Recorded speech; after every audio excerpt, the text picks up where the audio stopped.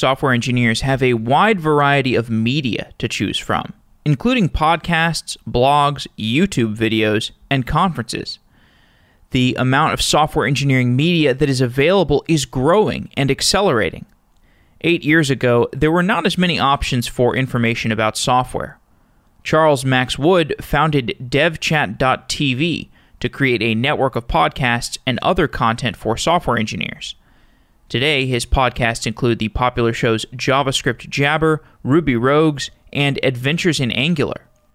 Chuck joins the show for a conversation about software media. This was his second time on the show, with his first episode exploring his podcast JavaScript Jabber.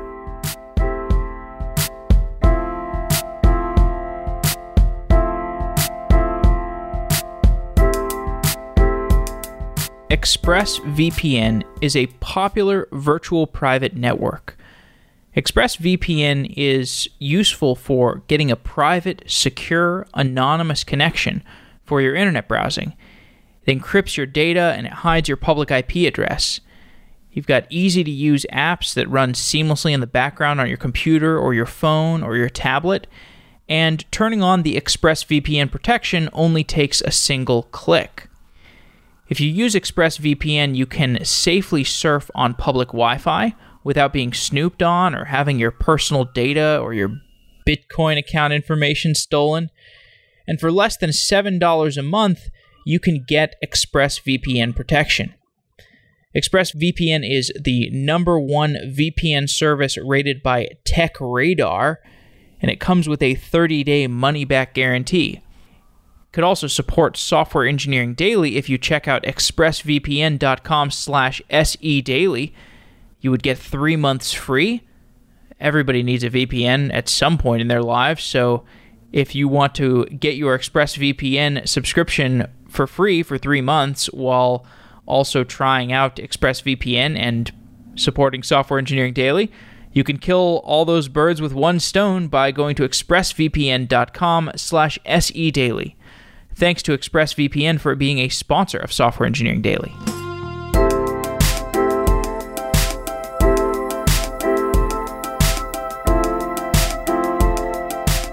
Charles Max Wood, welcome back to Software Engineering Daily. Hey, thanks. We last spoke 3 years ago-ish, and we talked in that episode about the software media landscape and software podcasting.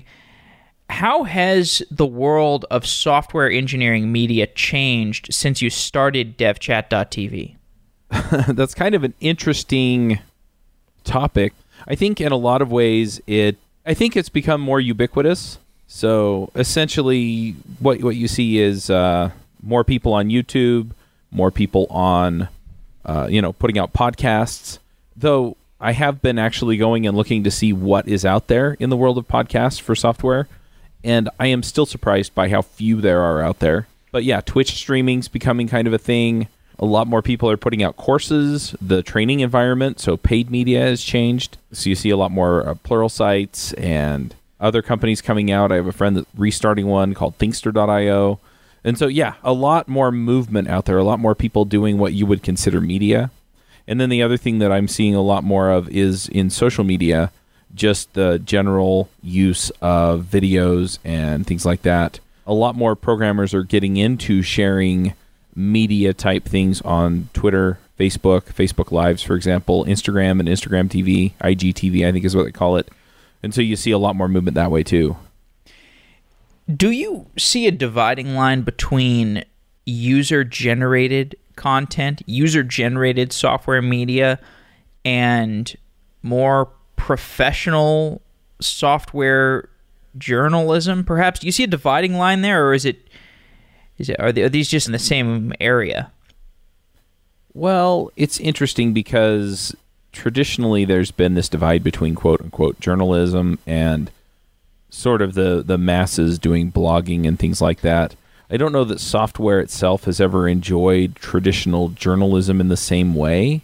I mean, there are definitely companies out there that are professional companies that cover technology in the news, cover things like programming in the news, and so you see things about programming communities or programming companies or programming training companies that come out in the news. But for the most part, I think those things tend to blend, And I think in general, in our news media today, we're going to see more and more of that blending, not just in technology, but everywhere. So, independent or non-professional journalism, I think we're going to see more and more of that in areas like politics and lifestyle and all of those other things. I mean, we already see companies essentially coming out and creating media around things like politics, or going on YouTube and having a show or having a podcast about politics, or whatever other topic. Politics is just the one that keeps coming up because it's the one that the traditional news media tends to come back to over and over again. But we're going to see more and more people getting their coverage from other folks, and eventually I think the line is going to blur. I don't think there's more of a distinction. I think there's less of one. I sometimes think about what you get out of the monolithic journalism institution, and you get copy editors, you get second opinions on the content that you're producing, you get maybe some improved production quality perhaps, but many of those things you can get without the esteemed institution. What are the defensible characteristics of these esteemed media institutions? Well, the things you all listed, I would contend, are things that people don't necessarily care about. I mean, as long as your quality is good enough and the information that they're getting out of it is valuable or reliable or whatever they want from it, it matters a whole lot less whether or not you have those things.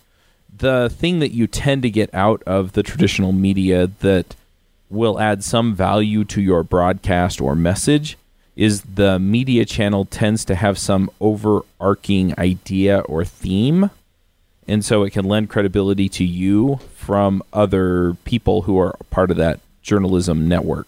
But beyond that, I mean, people are looking for things that are real, things that are genuine, and things that they can rely on or be entertained by in certain ways, and you don't necessarily need traditional journalism for those things. What's the difference between podcasting and journalism? I think a lot of that really depends on how you define journalism. In a lot of cases, I don't think there really is a major difference, depending on the podcast, I guess. Because some podcasts are just out there to entertain, right? They're not covering any news or whatever. They're just telling a story or, telling jokes or things like that, right? So that I don't consider journalism. It's entertainment. But the ones that actually talk about real stuff, so for example, on our shows, we talk about things that are going on in the programming communities. I don't see that there necessarily is a definable difference between journalism in our space and a podcast. A podcast is just one way of doing journalism. In the world of software engineering journalism, or software engineering podcasting, whatever it is that we are doing, do you need to write code to be effective at what you do? That feels a little bit, how do I put it? I feel a little bit like you kind of set me up to confess some things, and I'll go ahead and confess I'll preempt you. I don't write much code at all. Yeah, and I'm kind of in the same boat these days. I mean, I'm working on a system for podcasters that will manage a whole bunch of stuff for them in their production process and sponsorships. But at the end of the day, that's probably less than a tenth of what I do every week. So when I started iPhreaks, I wanted to learn how to do iOS development, right? And so I got a bunch of other folks that I knew how to do it. And we started doing a show, and I was on the panel for like 3 years. I still don't know how to write iOS apps in Swift or Objective-C. So in that sense, I mean, people were getting value out of it, but they were getting value out of some of the experience of some of the other people on the show. And so I guess you don't, but on the flip side, you have to be able to talk about it in a way that provides value to people. And so if you lack a certain level of expertise, then the people that you can help is going to be limited somewhat.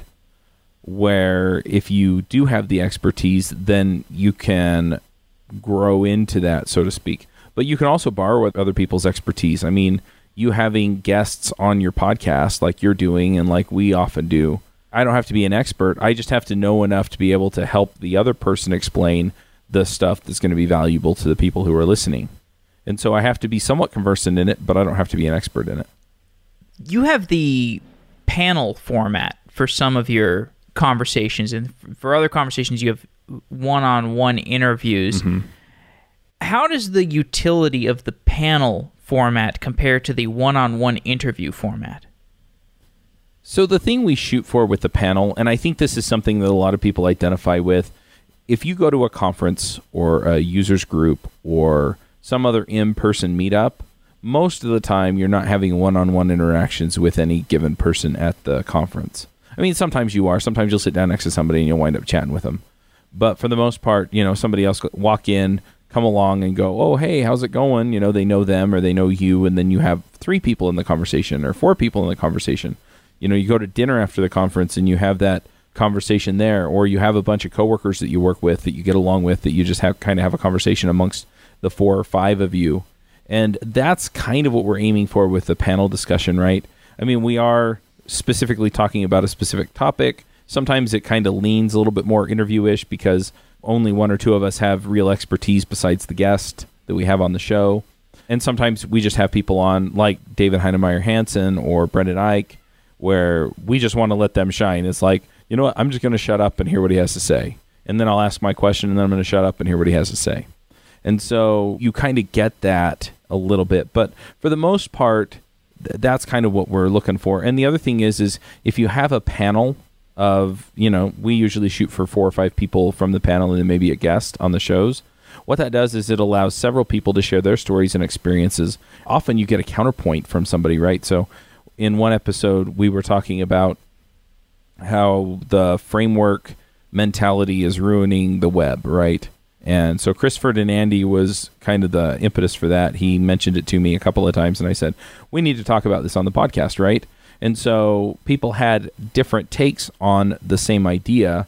And so he got in and he said, well, my experience is, and then he kind of explained not only what his theory was, but also what he had run into and what he had seen. And then, we had a few other people on the call who had used frameworks and gotten a lot out of them. And so we kind of worked our way through the issue, right?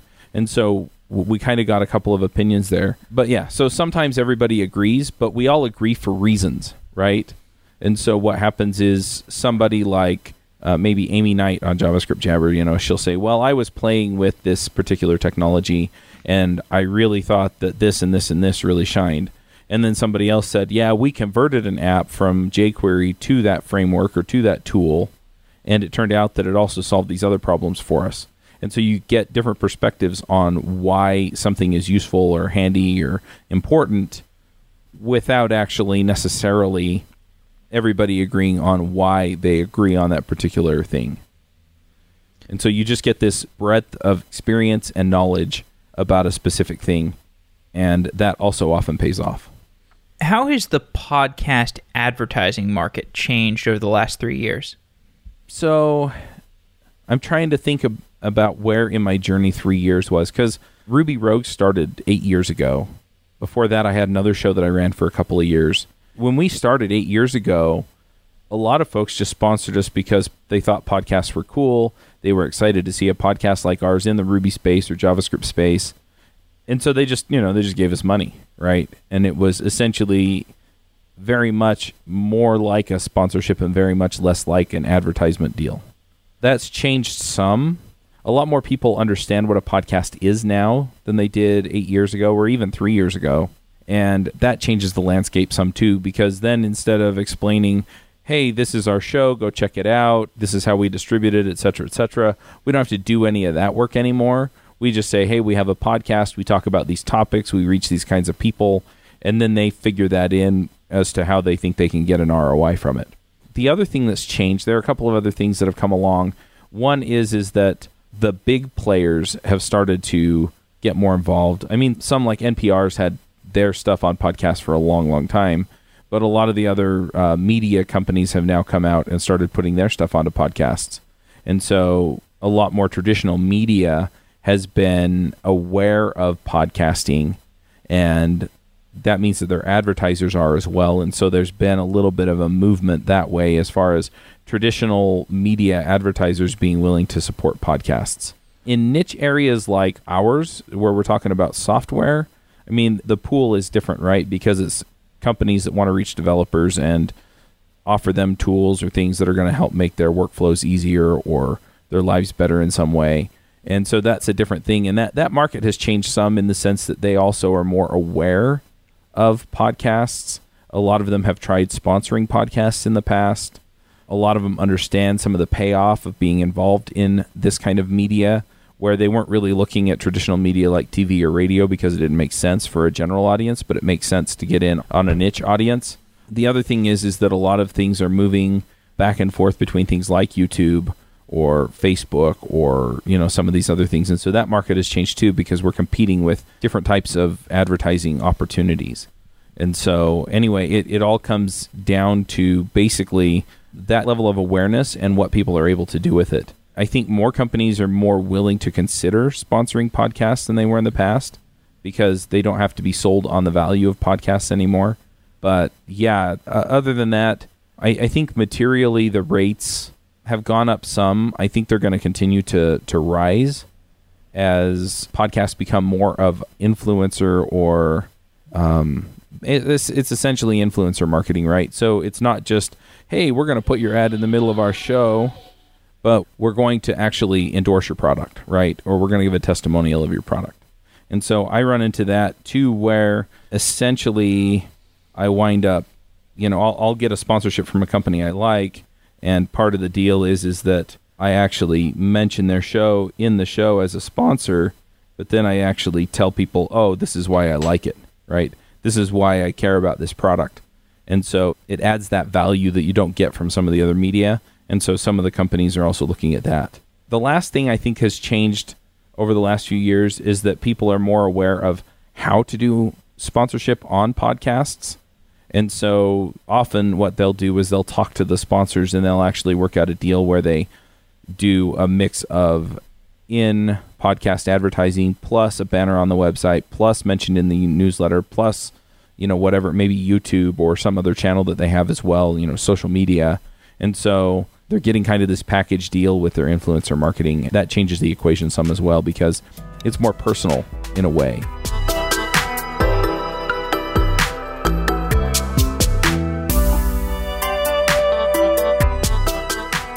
DigitalOcean is a simple, developer-friendly cloud platform.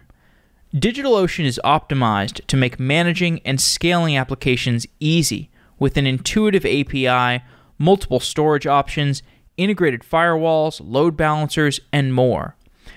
With predictable pricing and flexible configurations and world-class customer support, you'll get access to all the infrastructure services you need to grow. And DigitalOcean is simple. If you don't need the complexity of the complex cloud providers, try out DigitalOcean with their simple interface and their great customer support. Plus, they've got 2,000 plus tutorials to help you stay up to date with the latest open source software and languages and frameworks. You can get started on DigitalOcean for free at do.co/sedaily. One thing that makes DigitalOcean special is they're really interested in long-term developer productivity. And I remember one particular example of this when I found a tutorial on DigitalOcean about how to get started on a different cloud provider. And I thought that really stood for a sense of confidence and an attention to just getting developers off the ground faster. And they've continued to do that with DigitalOcean today. All their services are easy to use and have simple interfaces. Try it out at do.co/sedaily. That's the letter D, the letter O, the letter C, the letter O/sedaily. And you will get started for free with some free credits. Thanks to DigitalOcean for being a sponsor of Software Engineering Daily.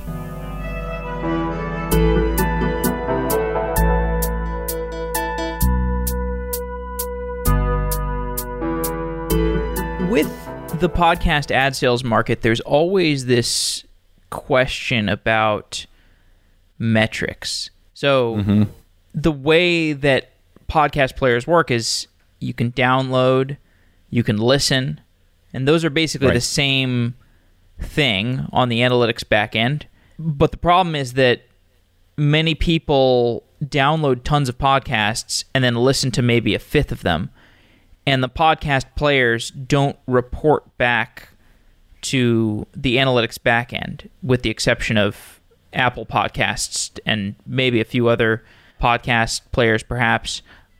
And on the other hand, on YouTube, you have deep analytics. And some people republish their podcasts to YouTube. I think you're in that category. I think I saw you tweeting about republish.io or whatever. Like, I've used that one. Repurpose. Yeah, repurpose.io. Pretty good tool. For anybody who's looking to republish their podcasts onto YouTube, that's a pretty good tool, Repurpose. Yep.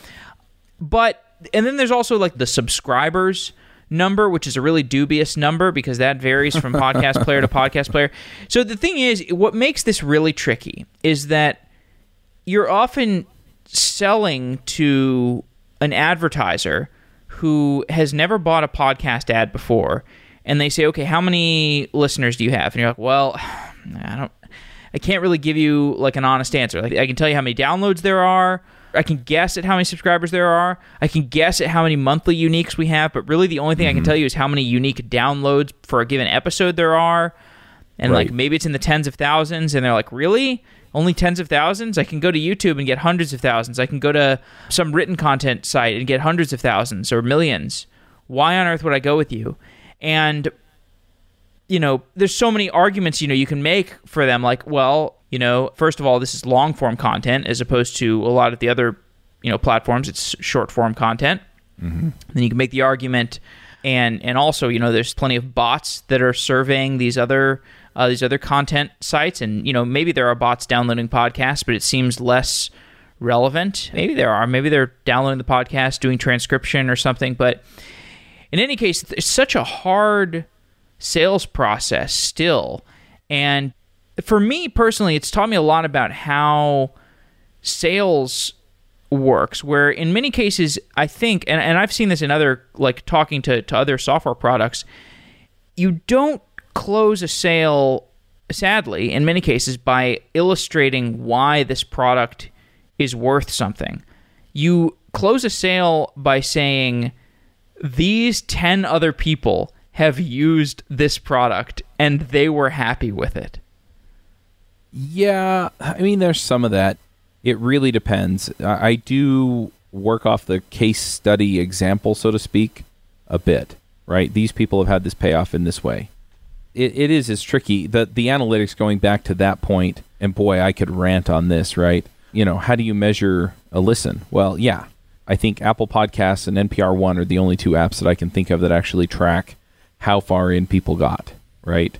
Or where they stopped and where they picked up again.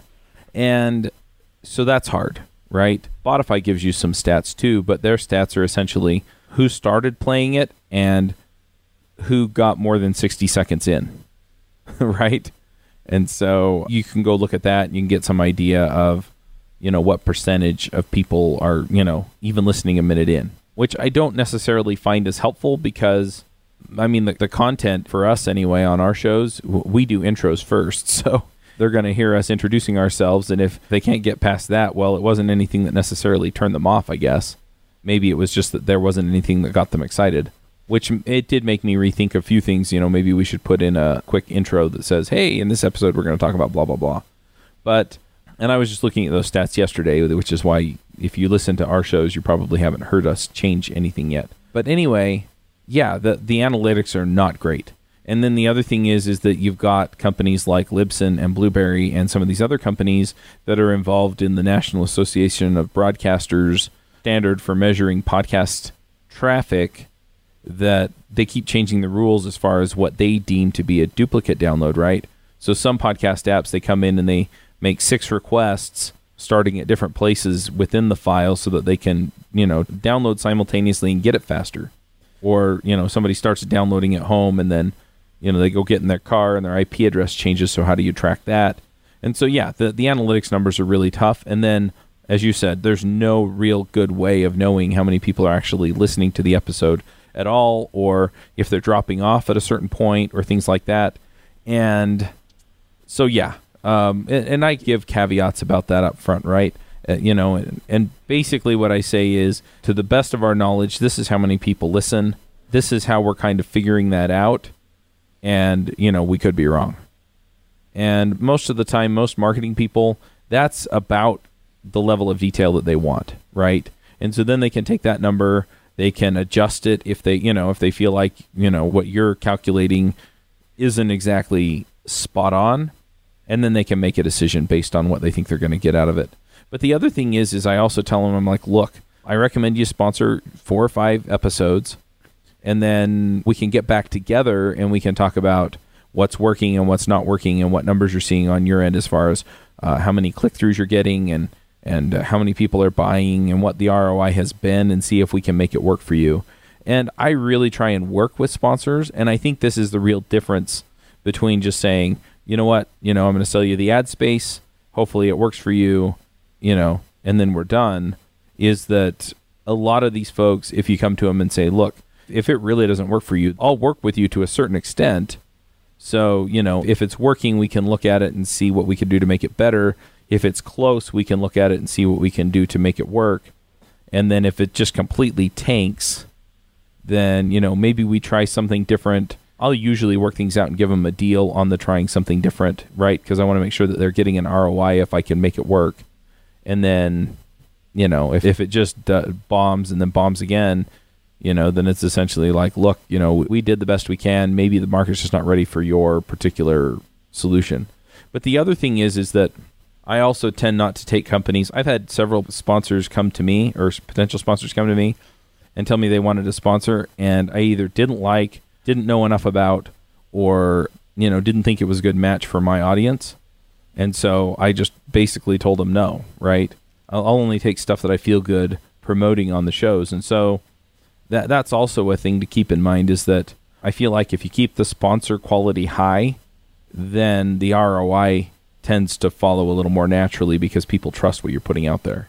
And so there's a lot that goes into it, but ultimately I don't give them a guarantee per se, but I definitely make it clear that I'm willing to work with them to make sure that they're getting a good ROI. And then I also just explain the whole process. It's like, look, this is what we do. This is how we do it. Of course, the other thing is a lot of times I also tell them, look, if we do the ad in the podcast, you're going to get a certain level of engagement. If we add on social media and email newsletters, then you're going to get a lot more engagement because they're going to get exposed to it different ways at different times. And then when it shows up in their inbox, and they're more likely to click. And sometimes they take me up on that and sometimes they don't. But all in all, it's really just a matter of trying to make sure that they understand what the process looks like, understand how the ROI actually works, help them figure out how to track it, and then be willing to work with them on the back end to make sure that everything comes through for them. Because I don't want to sell a bad product. And in this case, it's the podcast sponsorship that's the product, the exposure to the audience. And so, again, if it doesn't work for them, then, I want to make it as good an experience as possible. And so that's what I do. Last time we spoke, you were excited about voice interfaces. That was 3 years ago. How have your views on the intersection of voice and podcasting been updated? I'm not sure exactly what you're talking about there. Well, I remember we were talking about Alexa and, oh yeah, just voice interfaces. And I think a lot of people were excited about voice interfaces and also about chat bots and many other things 3 years ago. Today, it looks like voice interfaces and podcasts are still fairly separate categories. I mean, it was fair to say that, back then people were starting to get excited about podcasts. People were getting very excited about voice interfaces. It seems that both of these spaces have advanced more slowly and in their own lanes. They haven't really blended with each other. Yeah. So, I mean, do you have any perspective on those two? Like, are we going to see overlap, or do you just think these are totally disjoint segments at this point? Yeah, I mean, something may come about that makes it really click for people. I was super bullish on it. I thought everybody was going to get an Amazon Echo and then basically get their daily briefs. And so you could give a 1 to 2 minute segment of your show, and then people would go, oh, I want to listen to that. But there are a couple of things that didn't really come about with that. One is I don't think as many people do that as I thought. I mean, it's convenient, right? Because you brush your teeth, you just walk in, tell it to give you a daily brief, and then start brushing. But that turns out not to be the way that people are getting their news. The other thing is that it has been a non-trivial thing at this point to get your shows onto things like the Amazon Echo or the Google. It's not necessarily an easy thing. I mean, at this point, you can go on, I think it's TuneIn Radio, and if you put your show on there, then it'll, then you can tell the Echo to play it, right? So tell it keyword, go play Ruby Rogues, and it'll play it. But yeah, it's not a super clean interface. And the other thing is that if there's like an episodic feature to it, like this show and my shows, the other issue that you run into is that you don't just want to tell it to play Ruby Rogues, you want it to tell it to play the latest Ruby Rogues. Or if you know that there was an interview within the last few weeks with somebody you wanted to hear from, then you have to figure out how to tell the device to find the right episode and play it. And I mean, my kids, they struggle with having the Echo play the right song that they want sometimes because they only know a few of the words of the song or things like that. Or there's something else that's named similarly enough to where it plays that instead. And so the interface, even though it's really nice for a lot of things, it's a little bit clunky with this because it's not well understood exactly how people expect it to work. What was your perception of the Spotify acquisitions of Gimlet Media and Anchor? Now that's interesting. That was something that people were talking about quite a bit at Podfest this year. And you went to Podfest? I did. Were you there? Did I miss you there? I did not go. I've never been to a podcast conference. Oh, you should try it. I really want to go. I really want to go to a podcast conference. Yeah, I hear this really handsome guy is going to be one of the sponsors of Podcast Movement this year. Really handsome guy. Yeah, somebody I know. I'm super close to him. I wear his clothes, actually. You're going to sponsor the conference? Yes. Interesting. That's for your podcasting product? Yeah. Cool. Yep. Is that that's a podcast host and monetization tool? Yes. Okay. Interesting. Well, maybe you can tell me about your perspective on the Spotify, and then you can tell me about your perspective on podcast tooling. Right. So they bought two properties. They bought Gimlet Media, which is Alex Bloomberg and a bunch of those folks that came off of This American Life. They have a bunch of shows. You can go check them out. They have a lot of good shows. Anyway, Spotify bought them, and then they also bought Anchor.fm. Now, I'm going to go with the one that I don't know much about because I can get it out of the way fast. I have no idea why they bought Anchor.fm. I can speculate some things, but I don't think any of them are slam dunk, right? It's not obvious to me that any of those would be the reason why they did it. So, yeah. I mean, the best thing that I can think of for Anchor.fm is that they essentially wanted a platform for people to be able to submit content to Spotify automatically. But they have the podcasters portal up and it's pretty easy to use anyway. And so even that doesn't really connect for me. As for Gimlet Media, I think what they were looking at there, and I don't think they're wrong, I think they might be a little bit early, but I don't think they're wrong, is that people are moving more and more and more to the sort of original content. So Spotify is sort of like Netflix for music, essentially, right? You go and you listen to other people's music who they've licensed Spotify to go and use. And so you can go listen to it for free, and then you listen to the ads, or you can pay to get rid of the ads. You kind of get the idea there. But you're seeing a lot of these other companies like Netflix and Audible and Hulu, Amazon, they're all doing original content. And the thing that really pays off in audio if you're going to do original content, in my opinion, is storytelling, and Gimlet is really, really good at it. And so by picking up folks who did This American Life and are now doing all of the stuff that Gimlet was doing, you can let them continue to produce their podcasts. They're already profitable, as far as I know anyway. So, they're not a cost center for you, but then you can have them use their expertise to create original content for you. And I think that is where it's going to shine. And so then you're going to have original content on Spotify. You can already get original content off of Audible. You can get original content maybe on some of these other places. And I think that's the play that they made there. And I think it's a brilliant move. I think they're moving first on this to kind of cement themselves as the free streaming service. And it's interesting, too, because they weren't the first to market. You had Pandora and a bunch of these other ones. But Spotify really figured out what the recipe was to make it successful. And then I think they started to stagnate. People kind of got used to who they were and what they were about. And they realized that they could be disrupted because anybody else can come in now and copy their recipe. And so by having original content, it makes them more sticky.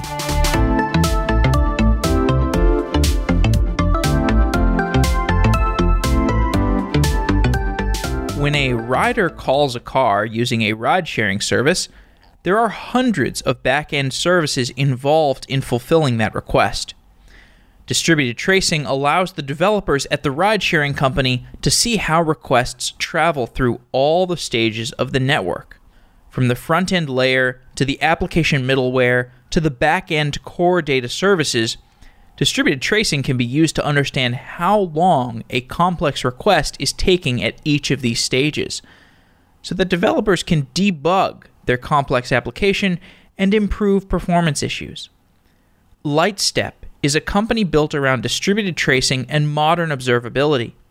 Lightstep answers questions and diagnoses anomalies in mobile applications, monoliths, and microservices.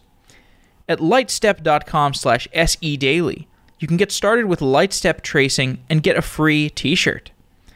This comfortable, well-fitting t-shirt says, "Distributed tracing is fun," which is a quote that you may find yourself saying once you are improving the latency of your multi-service requests. Lightstep allows you to analyze every transaction that your users engage in.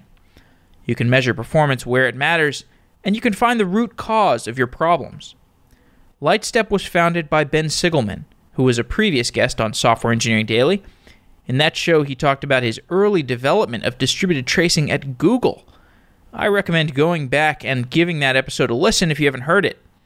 And if you want to try distributed tracing for free, you can use Lightstep and get a free t-shirt. Go to lightstep.com/sedaily. Companies such as Lyft, Twilio, and GitHub all use Lightstep to observe their systems and improve their product quality.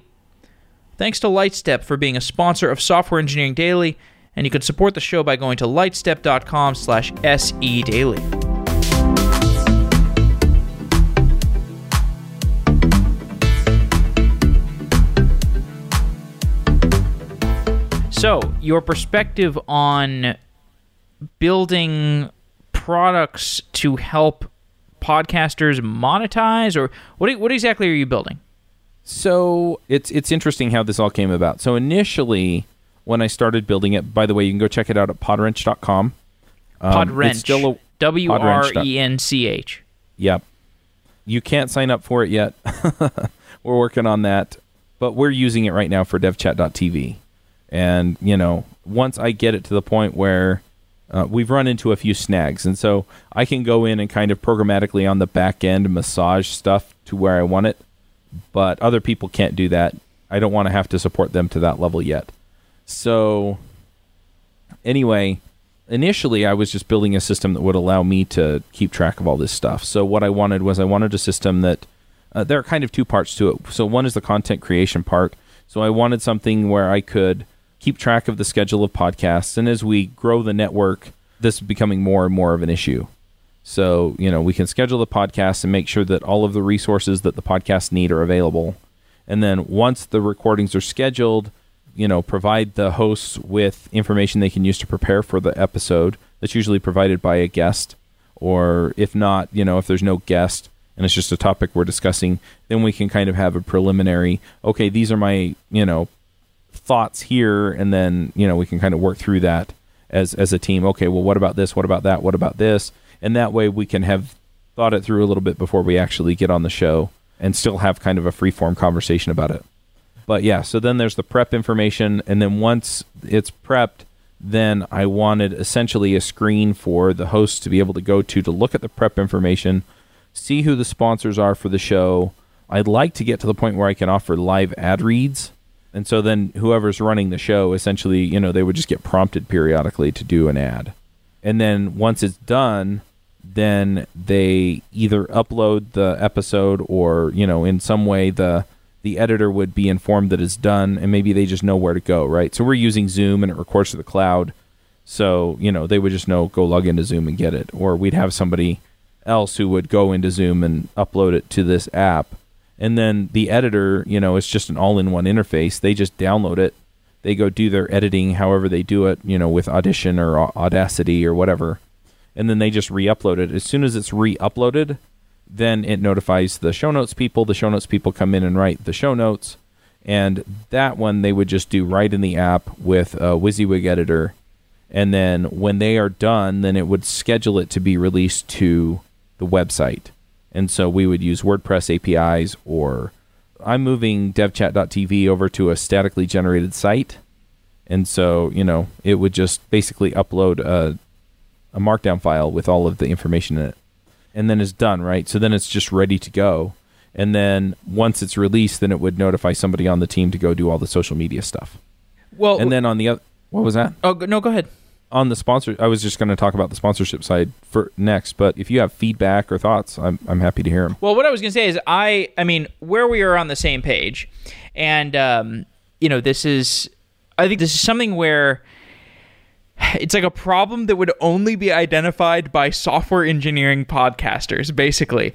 You look at the infrastructure for software engineering, and you look at the infrastructure for podcasting, and you just say to yourself, what on earth are we doing? What is this? We upload an audio file to one place, we put it on WordPress, except WordPress isn't made for podcasts. There's nothing that was made for podcasts. We put it on a statically generated site, whatever. It gets turned into an RSS feed. There's just like the whole... And then, there's not a good way to do dynamic ad insertion. There's all these proprietary platforms that take way too much margin in exchange for their dynamic ad insertion services. The whole ecosystem is just... it's kind of a collective action problem where you have podcasters, you have the people building the podcast infrastructure, you have the people building open source software, you have people selling ads, you have the people selling the dynamic ad insertion technology, you have the people selling the analytics technology, and it's like the reason the podcast industry feels completely static relative to something like a YouTube is because it is this carnival of different players. It's like, you can't orchestrate the entire carnival to, work together like a musical, like a single orchestrated musical, because it's a carnival. YouTube, that's a good way to put it. YouTube is more like the musical. Like YouTube it's centrally orchestrated, so it just advances. But then you have the problems of the central orchestrator, where because you have the central orchestrator, you have somebody to blame. And so you get these kind of centralization problems where you have creators saying, hey, I'm not getting monetized on YouTube. Why is that? And YouTube says, well, your content wasn't, up to snuff or whatever. And then they say, well, but my content's fine. And then YouTube says, yeah, actually it was our algorithms and our centralized oversight committee. And like, well, okay, that's kind of a problem too. But there must be some middle ground that is better than the status quo for what we have of podcasting technology. Right.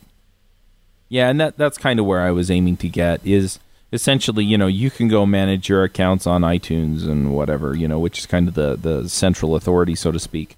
But as far as just building the content, that's what I wanted. And then, very similar on the sponsorship side, I wanted something where I could essentially keep track of current sponsors, I could keep track of potential sponsors, and my sponsors could actually go in. So instead of emailing me and saying, hey, we want to update our banner or update what you said on the show or whatever, and then I have to go remember to upload it to, WordPress or, whatever, or go record the new thing, I would just have a system where it's like, hey, they updated the talking points or the ad script for the podcast.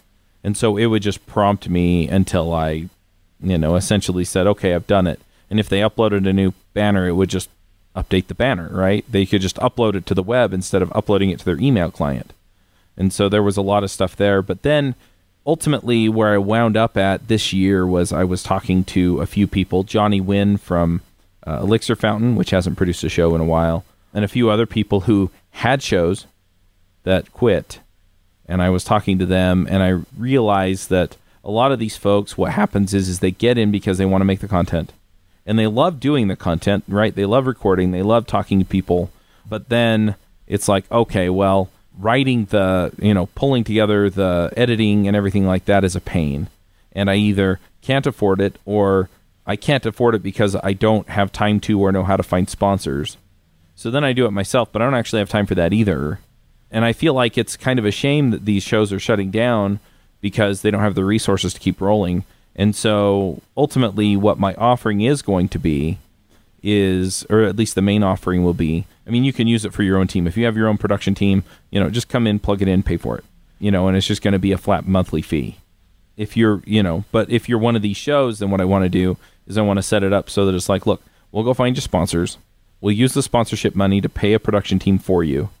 And then, we'll split the rest of it. If there's any money left over after that, we'll split it.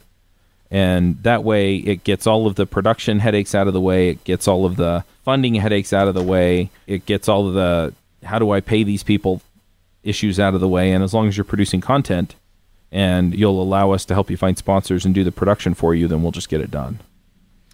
Interesting. So you're thinking of it's almost like a capital. It's like you're issuing kind of a loan to these podcasters to get them off the ground, and then in return they kind of let you handle the podcast monetization side of things. Yeah, it's an interesting model. I mean, what I like about it is there should be way more podcasters. I so much agree with that. I can't even tell you. I so much agree with that. I mean, I'm just shocked. People still perceive podcasting as hard. And it's just not... Of course, there's things that you can get infinitely better at. That's why I love it. It's like every day I'm just like, okay, I did a terrible job in this interview. What can I do better? And it's the art of conversation. How do you get better at having a conversation? And so you can never max out at how good you can get at a conversation. Now, that said, how hard is it to get to level 0 of podcasting? It's just not hard. I mean, how hard is it to start a blog? It's very simple. But people don't really see that. And because, I mean, first of all, it probably used to be a lot. It used to be harder. I mean, we're using Zencastr right now. This is a great, I love Zencastr. It's maybe better than Skype. We haven't had Skype for too long. But anyway, I'm a fan of the idea of more people having podcasts. I still get to podcast inbox 0. I know a lot of other people don't have this experience, but I still run out of podcasts that I'm happy to listen to. I don't know quite why that is. It seems like I should have infinite good podcasts that I want to listen to. I don't think I have that problem with YouTube. I never run out of good YouTube content. I don't know. Do you run out of good podcasts to listen to, or do you feel like you're just infinitely deluged? So it's funny because what I tend to do on my listening habits, but hang on, I want to go back to there should be more podcasters out there. Sure. So I was at NGConf this year. That's the Angular conference. It's in Salt Lake. And I live a half hour from Salt Lake. So, I just drove up every day. Of course, I also drove up every day by virtue of the fact that I had to take my kids with me to the conference every day. But they had a kids track, so that worked out. And anyway, I was talking to a bunch of people, and I realized that there were a handful of communities, are related to Angular, where they didn't really have podcasts. There isn't good content out there for them. I also talked to some people who especially like Java. So the .NET community has .NET Rocks, and they've been around for a while, and there are a bunch of other podcasts around the Microsoft ecosystem. But I was talking to some Java developers, and they were complaining that there wasn't a podcast out there that they really liked, and that there wasn't great content out there for them that would help them stay current. And I was going, Java? Really? Because there are still a zillion Java developers out there. And I'm sitting there going, why doesn't every freaking community have a podcast? And that's when it hit me. And so devchat.tv's mission before April, which is May, when NGConf was to help software developers liberate themselves and build the career and software that's going to make a difference in the world. And now our mission is to make sure that every programming community has a podcast. And it's just because it's insane. These people need some content that's going to help them get where they want to go. I actually talked to some people who started a Cold Fusion podcast. And I'm like, great, there's content out there for these folks, right? Yeah, exactly. So, I mean, it's just, it drives me absolutely crazy that there are people out there that are trying to do better and learn, and that there's nothing out there for them. I mean, that to me is wrong. And so that's what we're after these days, is just getting that content out there for these folks. And so anyway, so I completely agree with you that there should be more podcasters out there. And the other thing is yeah, people kind of have this idea that podcasting is like radio, and so you need studio level blah, blah, blah stuff. I don't even know. But ultimately what you need is you go on Fiverr and you pay somebody to make some artwork for you, and then you get a microphone. It doesn't even have to be a great one. It just has to be a decent one, so you can spend $30 and get a decent mic. You can spend $60 and get a nice mic. You can spend $300 and get a professional mic. But, get a decent mic, plug it into your machine. If you have like AirPods or, the Apple ear headphones, those mics are decent. Just make sure they're not rubbing on your shirt. But then do a show. Just talk. That's it. Podcast done, right? Put some intro music on it if you really want to get fancy. But that's all there is to it to get started. And yeah, so I'm just like, why aren't more people out there talking about this stuff? Agreed. And I forgot what I derailed off of. No, it doesn't matter. I want to ask you about, because we are observants and participants in the world of software media, did you see this stuff about Medium and Free Code Camp and the Practical Dev? Do you know what I'm talking about? Did you see that? I think I heard something about it, but just in very, very general details. I don't know much beyond that. Okay. All right. Well, we don't need to discuss it, I guess. It was now I'm curious. Well, so it was basically... So Free Code Camp had a Medium blog that people could... they've had one for a long time. Right. So people could post to the Medium blog, and then Free Code Camp was in an interaction with Medium, and they felt that Medium was behaving in a hostile manner. If I might be paraphrasing it. People who want to see the verbatim discussions about this can find them. But basically, the user-generated content that people had submitted to the Free Code Camp Medium was migrated to a Free Code Camp open source blog, and then the people from Dev commented on that, and it was just a big discussion around what the rights of user-generated content submitters are, and how that relates to open source software, how it relates to content production, how it relates to the monetization of companies like Medium. And I don't really have a strong opinion on it. I was curious about your opinion, because you're in the media landscape. I thought it was quite an interesting deliberation, but maybe I should just talk to the people involved, or people who are more intimately familiar with it. Yeah, I don't know the specifics of this case, so I'm not going to even pretend to talk about it. Okay. I did have a conversation with an attorney a few weeks ago, and essentially it's because I'm talking to a fairly large, well-known development training company. I haven't finalized the details, so I'm not going to talk about who exactly they are. But anyway, we were working that out, right? Because if we're producing content for them, and the podcast is called, the Big Company Podcast. Oh. Right? But we're distributing it on devchat.tv, then who owns it? Right? Because it's branded with their stuff, but we're producing it. And so, we went through this, and, we're actually putting together a legal agreement so that both of our interests are met. But at the same time, I talked to him about my hosts. And I said, okay, I've never really worried about this before, but who owns the content, right? Who owns the intellectual property?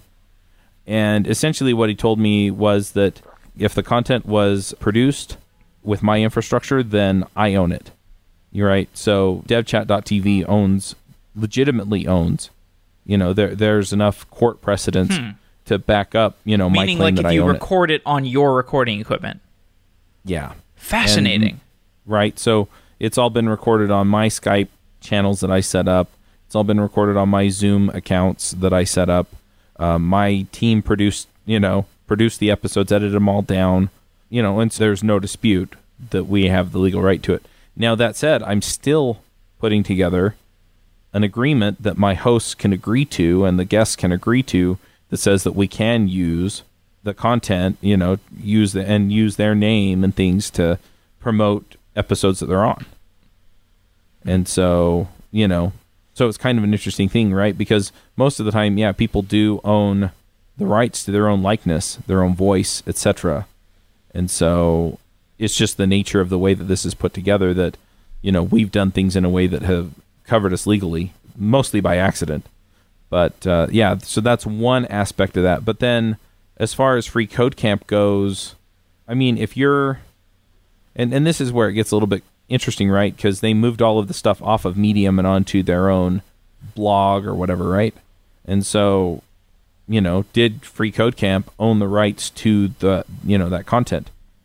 I don't know. But yeah, generally, if you publish your content to somebody else's platform, then, there's some implied consent to ownership or distribution. But I don't know where the line is. All in all, I'm in favor of less restrictions on content. Yeah. And the reason is because the fewer restrictions there are, the more content people are willing to produce, right? So yeah, I'm with you. And also it's so one thing that perplexed me about it was why not just mirror the content? Like, or maybe that's what they did. Maybe they just mirrored it. I actually don't know the details, but so I write music, and when I publish my music, I don't really care if, I know this is a luxury, but I don't care about making money out of it. I care about maximizing distribution. And the thing is, if your content reaches significant distribution and people actually want it, the money takes care of itself. It might take a long game, but like, you probably know this. At least this is my experience. You do not win the content and the media game through nickels and dimes. You win it through building a long-term brand, building a long-term presence. It's not like one single... I remember in our last conversation you talked about the importance of the episode you did with Brendan Eich, and sometimes you have like a blog post that smashes through, or you publish a book, and that's really important. That's why people still get paid for books. But it's a war of inches, and so it's just like I'm always for like, I want to cross post everything. I want things on multiple channels. But anyway, this is definitely a conversation I should have with somebody from one of these outlets. Yeah, and I would also I would be really curious to just know sort of what the default position is on a lot of this stuff, legally. But also, there's some, I hate to use the word moral, but there's some sort of, I guess, judgment of what's right and wrong to do with it. If they put it on Free Code Camp's Medium, they did essentially consent to Free Code Camp distributing it. But, maybe that it didn't go, having it on freecodecamp.com or .org/blog or whatever it is, maybe that's not exactly how they expected it to go out. So, I can kind of see both sides of this issue. Yeah. But ultimately, at the same time, if somebody publishes something to freecodecamp.org, Medium, and I'm not trying to pick on them, I'm just using them as an example because it came up, and then the experience doesn't go exactly how they expected because Free Code Camp moved it over to their own website, it'd be really sad if they quit trying to blog or quit trying to produce content. And so I don't think nobody would ever do that. Nobody would ever say, "Oh, my content got moved. I'm going to quit blogging." Yeah, but it didn't get as much traffic because blah blah blah blah. Well, they're not willing to start their own blog, and they just give up on guest posting, I guess is where I'm going, right? Then we miss out on any other content that they're willing to produce. And so, I think that's an extreme example. But at the same time, the fewer restrictions we put on people as far as what they can do with their own content, the more likely they are to produce content. All right. Well, we got to wrap up, but it's an interesting landscape, interesting media landscape. And I feel like at the intersection of software engineering and media, there are a lot of questions that are, on uncharted territory. And it's funny. I bet you never would have thought yourself before you started this podcast that you would have been so curious about the legalese of like media. But yeah, I've gotten curious too, because you start to build a business and you're like, geez, I kind of want to protect this business. I don't want to make some stupid mistake. And then you start to look into the legalese. So anyway, that does actually lead to one more thing that's changed in the last 3 years, and that is that I am no longer freelancing in software. Oh, congratulations. I've been 100% on the podcast for the last 2.5, 3 years. So, yeah. That's great. Great to hear. Yeah. Congratulations. Okay, well, Chuck, thanks for coming on the show, and continued success. Good luck at the podcast. What is it? Podcast conference? Podcast movement. Podcast movement, right. Okay. Yeah. I will go at some point. Yeah, good luck, and let me know how the product evolves. Sounds good. Let me just kind of give a roundup of links real quick for people who are curious. So the podcasting software is going to be at podwrench.com. Today, it is the beginning of June 2019, and I'm hoping to have a usable beta version out by the end of the month. And then you can go check out all of our shows at devchat.tv. And I've also written a book, so I'm just going to plug that as well. And that's at getacoderjob.com. I'm renaming it, so you'll probably be able to get it at whatever the new title is, which is going to be something like Find Your Dream Developer Job. But yeah, that's basically what I've got going on these days. So definitely go check all that stuff out. And you can find me on Twitter and everywhere else that you're going to go look for that stuff. Awesome. Okay, Chuck, thanks for coming on the show. Yeah, thanks, Jeff. GoCD is a continuous delivery tool from ThoughtWorks. If you have heard about continuous delivery, but you don't know what it looks like in action, try the GoCD test drive at gocd.org/sedaily. GoCD's test drive will set up example pipelines for you to see how GoCD manages your continuous delivery workflows, visualize your deployment pipelines, and understand which tests are passing and which tests are failing. Continuous delivery helps you release your software faster and more reliably. Check out GoCD by going to gocd.org/sedaily and try out GoCD to get continuous delivery for your next project. Wow!